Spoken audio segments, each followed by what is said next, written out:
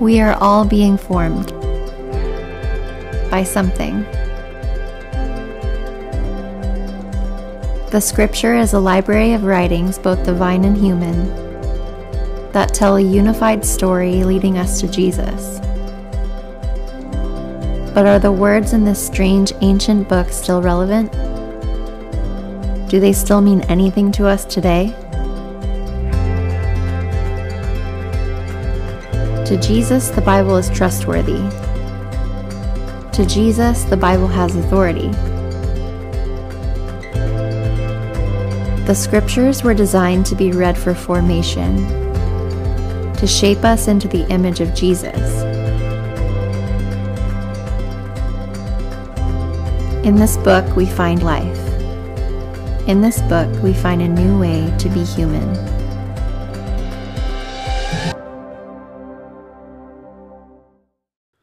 Well, good morning, everyone. How we doing? Some of us. Let me just say this. I say this with humility. I think I should get Dad of the Year this weekend because I'm watching both of my toddlers by myself, and I'm preaching this morning. I woke up at 6:30 in the morning, got them ready, all while Rachel is in Maui.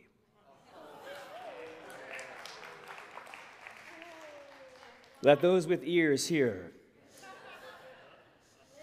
To be fair, I was in Portland earlier in the week, and she watched them by herself, so that would be her response, which is true. Anyways, moving on. In the great book, The True Story of the Whole World by Michael Goeen and Craig Bartholomew, which is one of those recommended books that Tracy mentioned, they start off their prologue, their introduction with this story that I'm going to share. And I want it to be our introduction, our prologue to this brand new series that we are starting this morning called What is the Bible? They write this. Alistair McIntyre offers the following imaginary and humorous encounter to show how particular events can be understood only in the context of a story. And so he imagines himself at a bus stop. And there's a man that comes up right next to him, stands right next to him at this bus stop and says this: the Latin name of the common wild duck is Hysteronicus. Hysteronicus. Hysteronicus.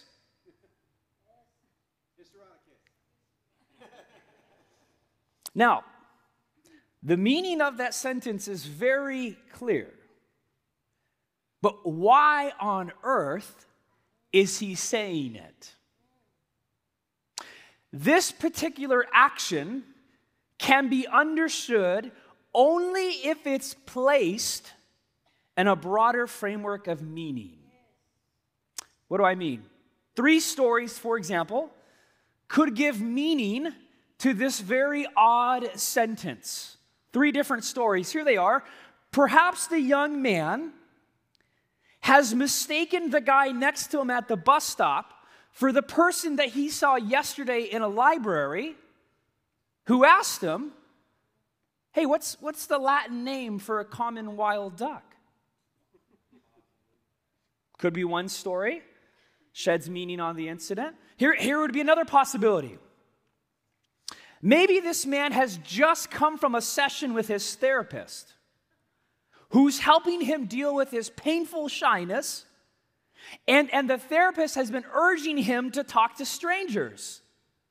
And so when the young man asked, what shall I say? The psychotherapist said, oh, just say anything at all.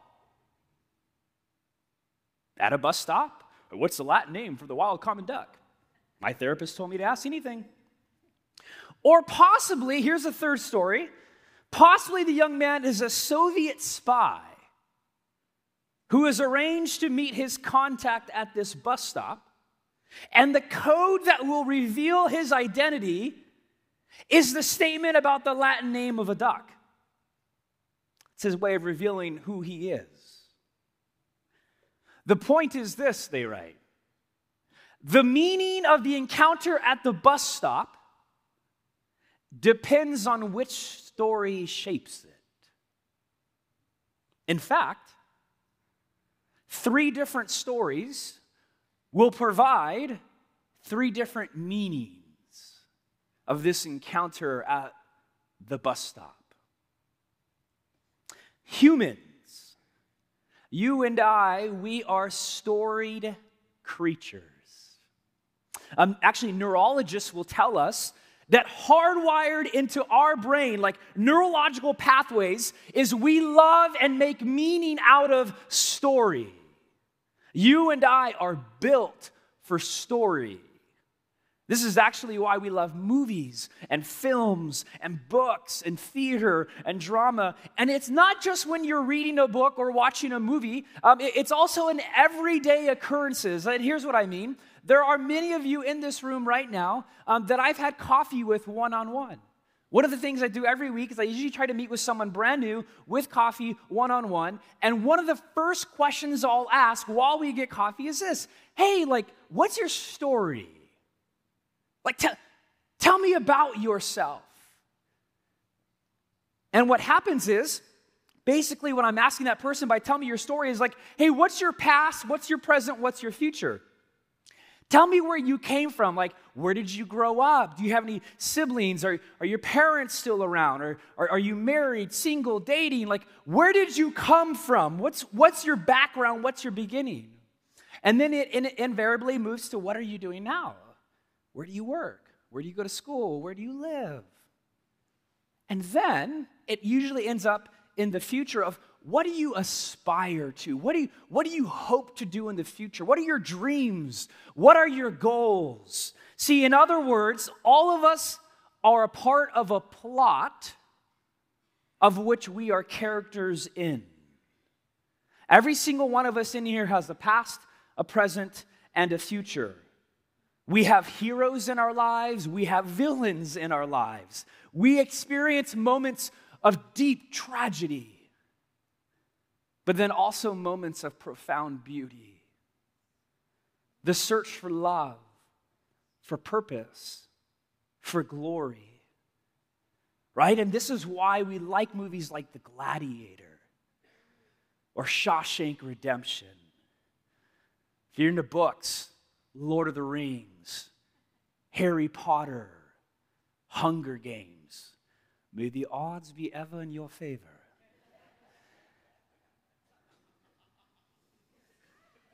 That almost sounds like a laugh in the Hunger Games. I do have a confession to make. This will be my second confession this morning.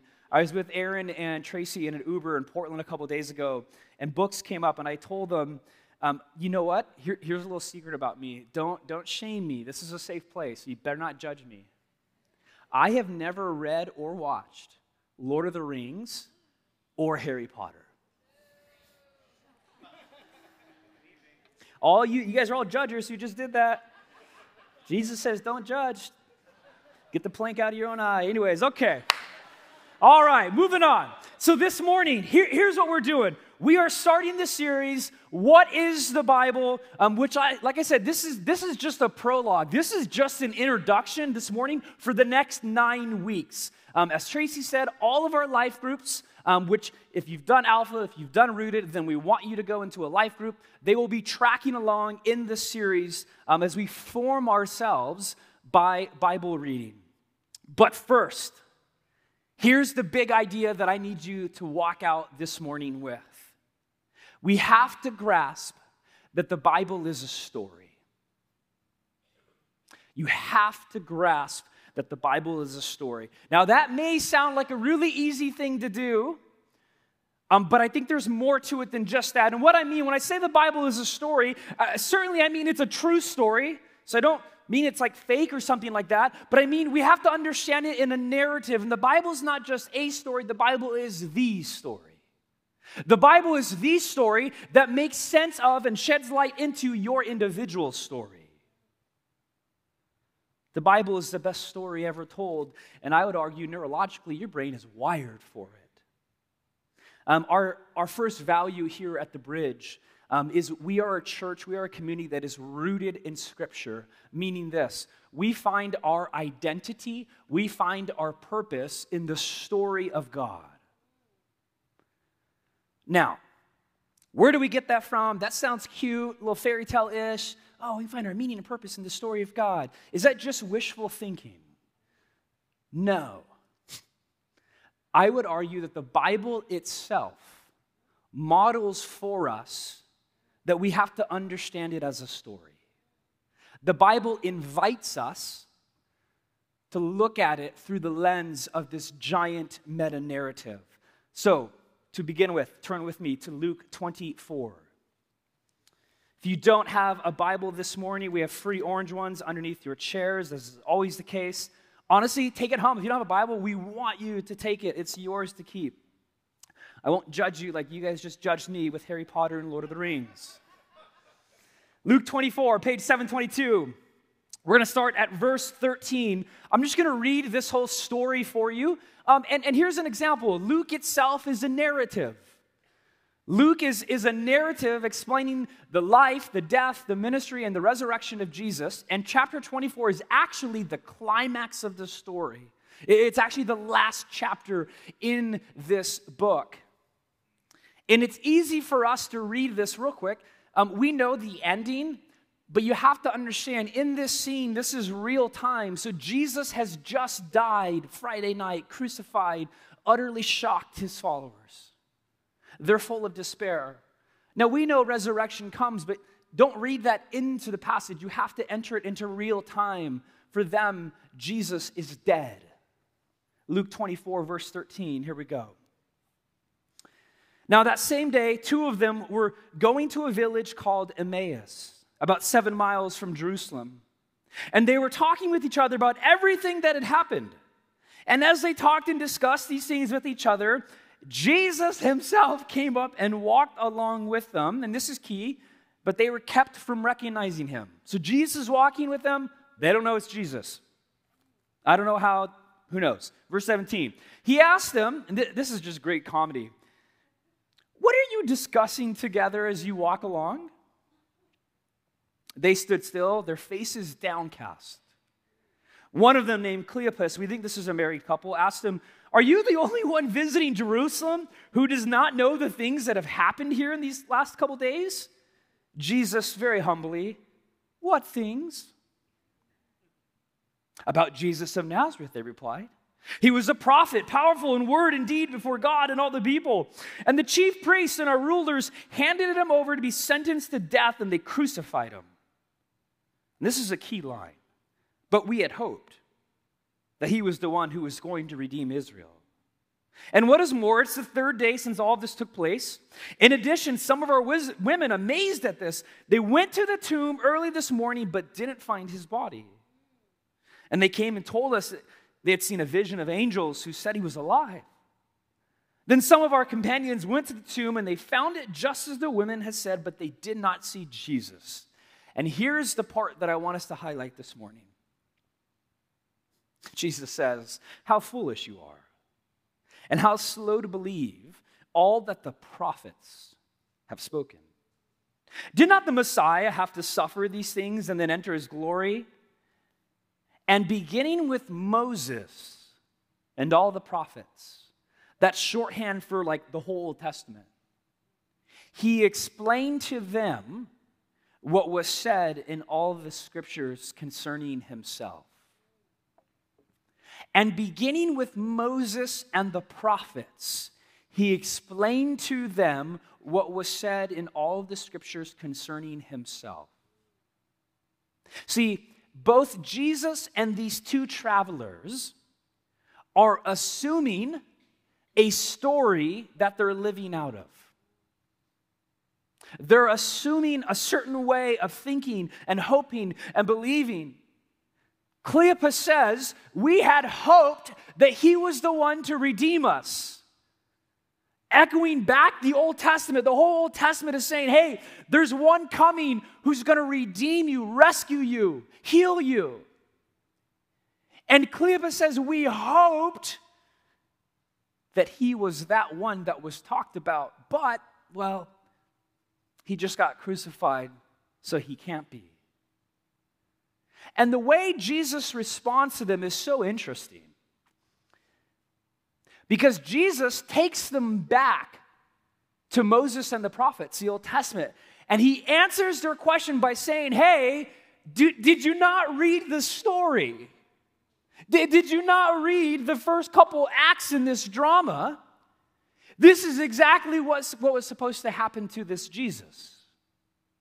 In other words, the plot was going this way the whole time. And this is the climax. Jesus is the main character in the story of the Bible. He's the hero. He's the hero of this grand story. He's the climax. Without Jesus, we live in despair. If Jesus hadn't come, Moses and the prophets, the story's still going and there's no resolution. There's still conflict. If you take Jesus out of the Bible, it's a horribly depressing story. It doesn't end properly. And this is why they were full of despair. They were heartbroken. Jesus fulfills or completes the Old Testament. As a side note, the word fulfill is actually used quite a bit in the New Testament. And that's not by accident. If something's fulfilled, there's a previous background that's already there that it's coming to fulfill. Here, real quick, turn to Matthew 5. We're going to take a detour. Matthew 5, a couple of narratives before Luke, page 659. Hang with me here. This is important stuff. Matthew 5, 17 through 18, just two verses. Jesus talking. He says this, "Do not think that I've come to abolish the law or the prophets." Now again, there's that phrase, law and the prophets. What does law and the prophets stand for? Wow. You guys, I had two toddlers with me this whole weekend, and I'm alive and going. Woo, let's go, come on. "Do not think that I've come to abolish the law or the prophets. I have not come to abolish them," but here it is, "but to fulfill them. For truly I tell you, until heaven and earth disappear, not the smallest letter nor the least stroke of a pen will by any means disappear from the law until everything is accomplished." You can only accomplish something, you can only fulfill something if there's something in the past that led up to it. Another phrase that Jesus uses quite a bit in Matthew, Mark, and Luke is he says, "The time has come." In Greek, the word there is kairos. It means like it's game time. Like this is the moment that we've been waiting for. And Jesus says, the time has come. It's that moment in the book. It's the climax. It's finally here. And it's about me. We don't have time to turn there, but I could even take you to Acts. Acts is the story of the very first Christians. And it's really interesting. All of Peter's sermons in the first couple of chapters of Acts are actually these really long narratives going back to the Old Testament. They never start with Jesus. His sermons get to Jesus as the climax, but he always goes back to the Old Testament first. Now, with all of that in mind, let me offer you a definition. And I'm borrowing this from John Mark Comer and the Bible Project in Portland. Here's a helpful definition for the next 9 weeks of what the Bible is. The Bible is a library of writings, both divine and human, that together tell a unified story leading to Jesus. The Bible is a library of writings. Meaning there's different genres in there, right? There's narrative, there's poetry. It's a library of writings, different authors, both divine and human. God has written it in and through humans that together tell a unified story leading to Jesus. That is what we will be unpacking for the next 2 months. So the question stands, why in the world does that matter? Who cares? Well, let me suggest this. The way you read the Bible will affect the way that you live. If you understand the Bible as a story, you will end up seeing yourself as a character in it. I remember my freshman year of college. I went to Cal State Fullerton. I actually got my marketing degree, so be careful if you're in marketing or business. God may call you into ministry. God's weird like that. And I'm at Cal State Fullerton. I was living on campus there. And freshman year, so I take very standard course, Biology 101. And I came home that weekend. I don't know if it was my birthday or whatever, who knows. Actually, I probably came home to do laundry. I also did laundry this weekend by myself, too. It just keeps on going, folks.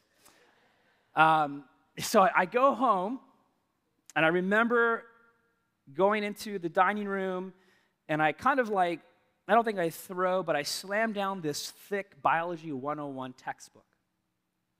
And I proceeded that night to just pepper my parents with questions and anger and frustration because for the first time in my life, I was dealing with doubt and skepticism over science and faith. And I'd had enough. I'm a type A personality. I want to figure this thing out, and my faith is getting rattled. So I throw this book down. It's like 800 pages, right? The table shakes when I put it down. And I'm just mad because I have all these questions. See, growing up in my own faith journey, and this isn't anybody's fault, it's just I never wrestled with these questions before, and for the first time then as an 18-year-old, I was doing it. And I was worked up, and I was mad. As I look back at that, and of course, maturity and hindsight is everything, I actually see what was going on there. The issue was how I was interpreting the Bible. I was actually reading the Bible wrong. Now, what do I mean by that? The Bible's far more interested in asking the big why questions, the big who questions, and not so much the how questions. Science will ask how, the Bible will ask why. And why is way more important than how.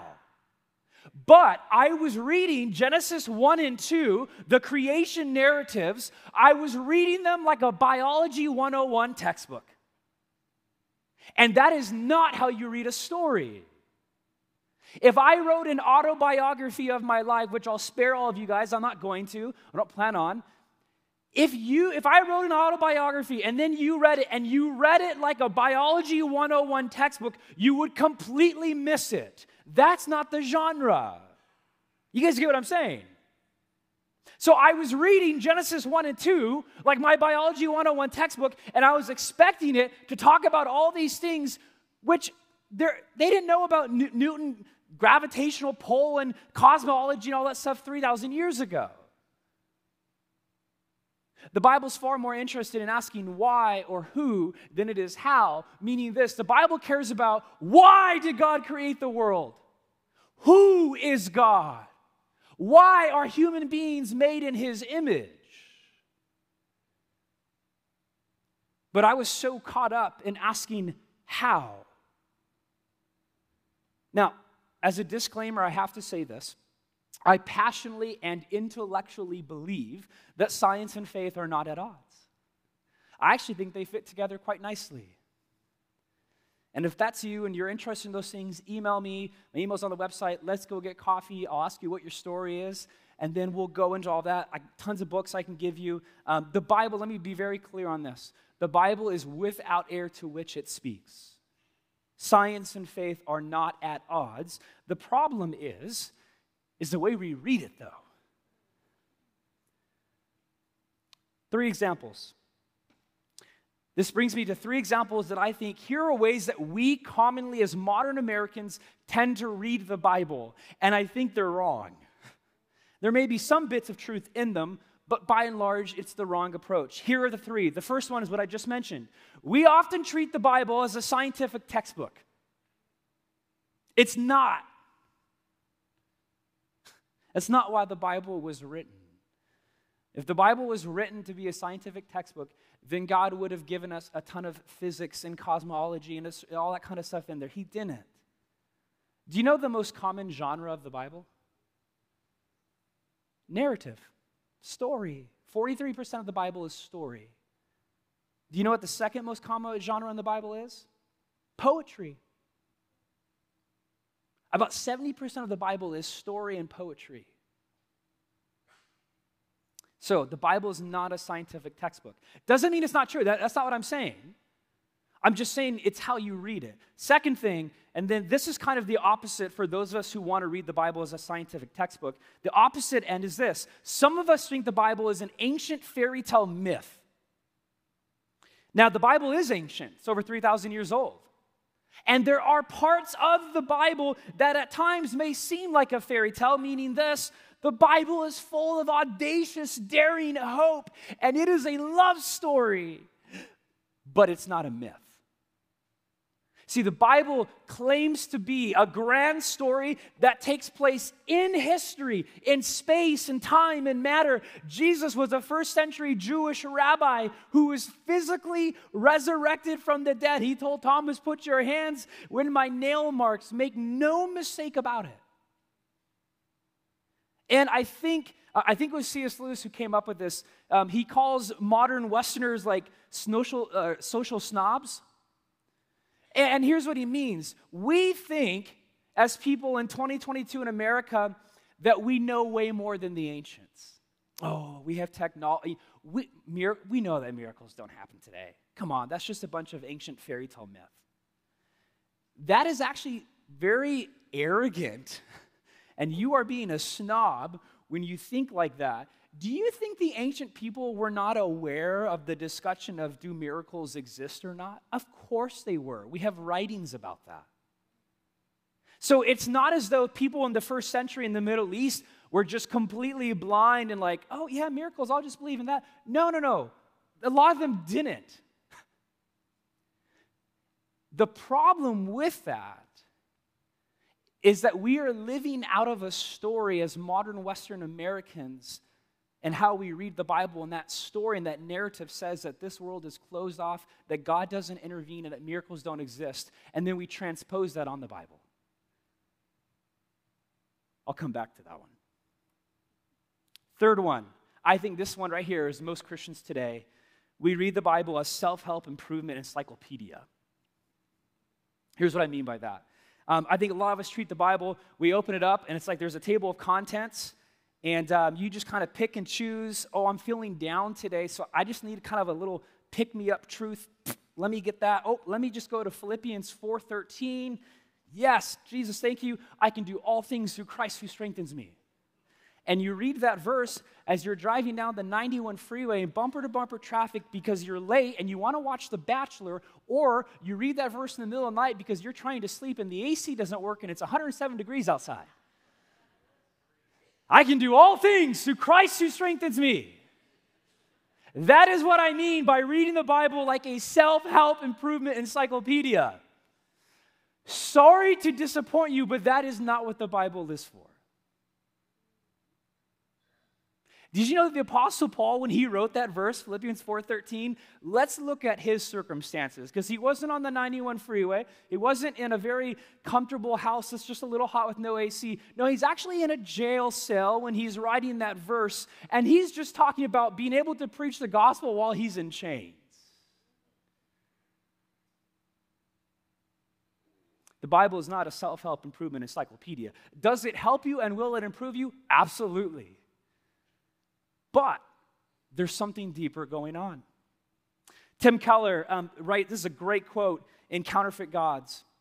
He writes, the reason for our confusion is that we usually read the Bible as a series of disconnected stories, each with a moral for how we should live our lives. It is not.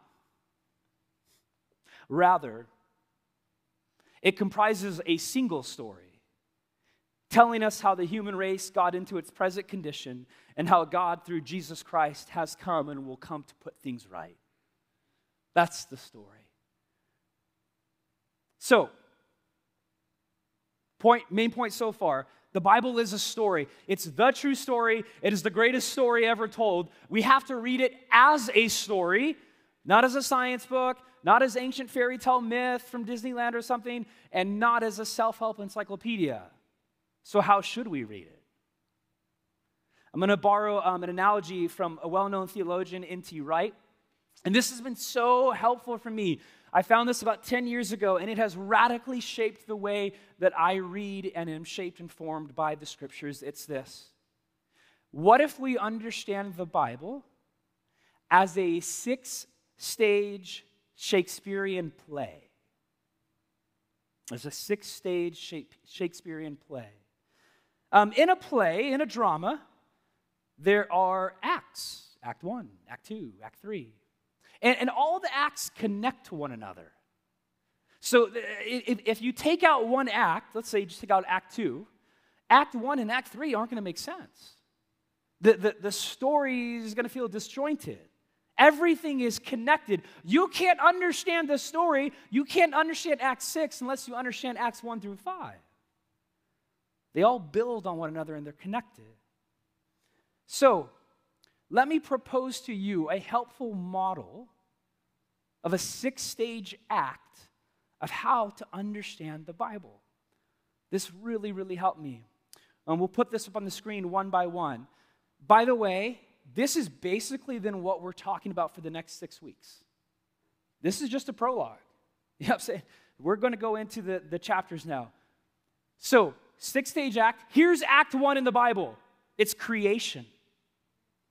To every story, there's a beginning. Now, if you understand literary plotline stuff, that's called the exposition. That's just a fancy word for beginning. Every story has a beginning. The Bible has a beginning. It's called creation. Now, Act 2, it's the fall. In every story, any story made up by Hollywood, there's always what's called a conflict. Something goes wrong. That is Act 2 in the Bible. Then, literary stuff tells us that there's always what's called rising action. That for us is Act 3, and it's Israel. It's actually the bulk of the Old Testament. I, for the longest time, never understood the point of Israel in the Bible. We're going to break that one down for you. Creation, fall, Israel. The 4th act is the climax of the story, and it is, of course, Jesus. What happens after the climax? The church. In literary terms, that's called falling action. And the last act in this Bible, the way it ends, is the resolution, and I'm calling that new creation. Now, notice the Bible goes from creation to new creation. That is not by mistake. Now, here's the cool thing. Here's what I want you to get. Right now, you and I are a part of this story. Right now, we are in Act 5. We are in Act 5, which means this. The story isn't over yet. Act 6 hasn't happened yet. We're still waiting for new creation. But it also means that Acts 1 through 4 have happened. Now, in every good play, every good drama, there's a main character, right? And I think hopefully by now you get that Jesus is the main character in this story. If you don't know that yet, unashamedly, Jesus is the main character. And that's offensive in our culture in and of itself. The Bible's not about you. It's actually a really good thing. The Bible is about me. We're in trouble. All right? Jesus is the hero. But there are supporting actors and actresses. You and I are characters in the story, and check this out. We are given a script. And the script that we're given is the script for Act 5. The whole point of the Bible is to tell us what came before, where we're going, and what our role as a character is now. And what happens, to use this analogy even more, is that if you don't know your script, if you don't know your words, if you don't know your role in the play, well, you're lost. And the story won't make sense. The Bible is not just for information. This is the biggest lie that I believe for 25 years. The Bible is not just for information. The Bible is for transformation. Put otherwise, the Bible is your script so that you know what to do in the play. The minute that we get away from that or we don't understand that, we will walk away and not understand the greater story that we are a part of. The Bible is here to tell you what to do, how to act, how to do your job. It's not just for information. I know lots of Christians that know tons about the Bible, and their lives look nothing like the story that they're a part of. So, for the next 6 weeks, we then are dissecting this model. So next week, Act 1, creation. That's it. Following week, Act 2, fall. Then Israel, then Jesus, then the church, then new creation, and then we'll surprise you with the last 2 weeks. But for this morning, for this introduction, here's what I want you to ask yourself. And here's where it's practical. What story do you live by? What story do you live by? Pete Hughes, he's a UK pastor. He's also one of the recommended books on that handout. He says this: the story that you live in is the story that you live out. The story that you live in is the story that you will live out. Stories shape you. They align you with reality. See, our culture today has lots of stories for us to believe in. Let me give you a couple examples. And a lot of us, we're not even aware of this. We just implicitly live out of another story. Here's a story that our culture will try to get you to believe. I call it a story of consumerism. And it's a story that says getting more things and buying more things will make you happy. You want your life to be better? You want to find resolution? Well, just buy more stuff. You just need to get more things, and the more you get, you'll be happier. That is a story of consumerism, and it's a flat-out lie, and that story is bankrupt. Because every time I get something new, I'm happy for 2 weeks, and then 2 weeks in, I want something else. And we all know that. And especially this time of the year, man, I'm already looking at that iPhone 14. You know what I mean? Like, oh man, my emails are going to get so much better for my eyes. It has like that new emergency safety feature. Rachel, see, we'll be more safe if I have the new iPhone. No, 2 months in, I'm already waiting for 15. The story of consumerism, I would argue that many Americans buy and live in that story. Here's another story that we live into, a story of self-fulfillment. Life is all about you. Do what you want. Follow your desires. Here's the phrase, you be you. Find your inner strength. Pursue pleasure. Every time I hear the phrase like, you be you, I always laugh inside and I actually cringe a little bit because if someone told me that, Mark, you be you, that is not good news. If I'm me, I'm going to mess something up. I'm going to make someone mad. I'm going to disappoint myself. You be you. I'm broken, man. I don't want to be me. I want to be Jesus Christ. Our culture tells us a story. You got everything you need. Just follow your wishes, fulfill your dreams, and that's great. There is truth in that. I'm not just being like a buzzkill this morning, but I'm just saying there's an element in humanity, by the way, this is Act 2, the fall, that we are broken. We can't make this world by ourselves. It's a bankrupt story.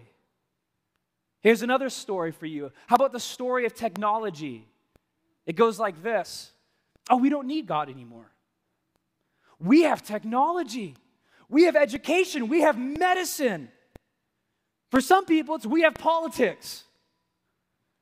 Man, this world's just getting better and better. We can just progress more. One day we'll cure cancer. We'll do all this stuff. We don't need God anymore.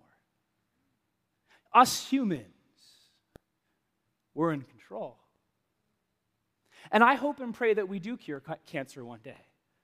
So there's no one who's as much for technology and education and medicine than me. A lot of you guys know my story. I've been on an antidepressant. No problem sharing that. And I thank God for psychiatrists. I thank God for medicine. But what I will say is don't believe the story that all you need is those things and that you don't need God. that story is bankrupt. We're the most sophisticated, educated society ever before. And I think we'd all say America's a little wacky right now, right? So how's that story going? Here's the last story that I think some of us will buy into. It's actually the story of materialism. This one is actually, there is no God. You are a biological evolutionary accident. You're just molecules and neural pathways hitting each other. That's it. Nothing more, nothing less. Life is what you make of it. There is no hope for tomorrow. And because there is no hope for tomorrow, because there is no ultimate story of love and meaning, make the most of today. Carpe diem. Seize today. Party on. Tomorrow's not guaranteed. Now, that is true in the sense that tomorrow isn't guaranteed. But that's a bankrupt story too, because human beings hardwired into us is hope. We have to live with hope. We have to live with the possibility of something greater in the future. We have to find meaning and purpose. It's a bankrupt story as well. So then the question becomes, do you live in the story of the Bible? The story you live in is the story that you live out. In this story, Jesus is the main character. He's the climax of the story. And the climax is him dying on the cross for your sins and resurrecting physically from the grave, defeating the greatest enemy of all time, death. Why? Because he knows that you're more broken than you know, but you're more loved than you can imagine. What story do you live in? Secondly, do you act like a character in the Bible? I already put this, but one of our themes in this 9-week series will be this.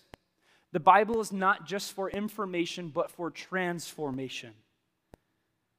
I think a lot of us grew up with the church culture that was all about what you know about the Bible, but our lives look nothing different from those who don't read it. I was thinking, do you ever read like a really good book or watch a compelling movie and just do it for information? I mean, maybe some of us, right? But by and large, if you go to the movie theaters and you watch a compelling movie that grips you, you're moved by that story. Like you tend to walk out the theater and you kind of sometimes have a new perspective on life. That movie, it shapes and it forms you. You see the world differently. You grasp for hope. People don't just read Romeo and Juliet for information unless you're in high school English, and then in that case, you're not reading it. You're using Spark Notes or Pink Monkey. If you know, you know. You don't read Romeo and Juliet just for information, but more than likely it's been passed down through history because it is a moving, tragic, romantic story that gets at human emotions. So do you read the Bible just for information or for transformation? Put otherwise, do you act like a character in Act 5? Who cares about how much you know about the Bible? The question is, do you act like a character in it? Let me end with this. In a 2007 essay, Austrian philosopher Ivan Illich, he made this statement about the power of telling the right story. And this is good. Neither revolution nor reformation can ultimately change a society. Rather, you must tell a new powerful tale. One so persuasive that it sweeps away the old myths and becomes a preferred story. One so inclusive that it gathers the bits of our past and our present into a coherent whole. One that even shines some light into the future so that we can take the next step. And check this out, brothers and sisters. If you want to change a society, then you have to tell an alternative story. If you want to change a society, you have to tell an alternative story. Brothers and sisters, as followers of Jesus, we have the greatest story ever told, and we have a world and a culture and a region for us. It's the Chino Valley. that is just like that married couple in Luke 24, walking down the road full of disillusionment and despair and discouraged at what life is like, and they're asking people questions, do you know what's going on? And we have a story that can shed light and make sense of their disillusioned reality, and that actually offers hope and good news. If you want to change the society, tell a better story. We have the greatest story ever told. And we live in a culture that is absolutely hungry more than ever before in my lifetime. And I know I'm not that old, but I've seen enough life to know that people are hungry for a better story. People are waiting to meet with the resurrected Jesus, and they may not even know that he's right next to them. Because only Jesus can redeem your past, provide meaning to your present, and hope for your future. Do you know this story, and are you a character in it? Those are the two questions that stand before us for the next 9 weeks. I'm going to invite the music team up. The prayer team can come forward. We're going to head into a time of ministry. We don't want to be a church that just, again, focuses on information. We want to be a community that is transformed, that is moved and changed because of the story that we believe in. We believe that this changes lives. And so I don't know where you are this morning. Maybe you're here and you are utterly hopeless and broken.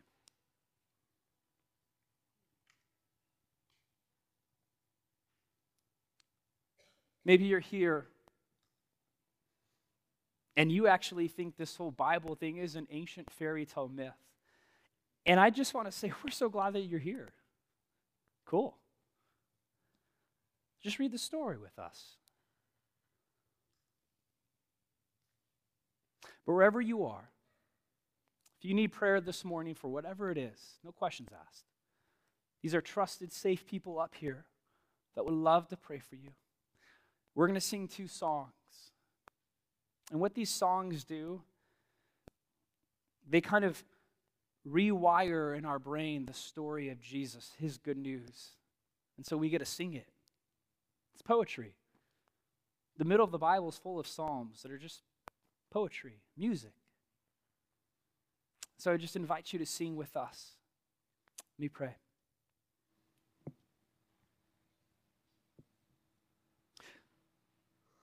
Lord, we started off with Psalm 121, that you know our coming and our going. You know where every single person's at in this room, whether they believe in you or not. And the better news is that you love them no matter what.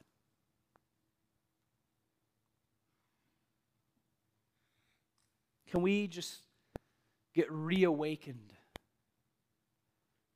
to your purpose for us, your love for us, your hope for us, your nearness to us? Reawaken us to your presence. Come, Holy Spirit. Minister to us. Holy Spirit.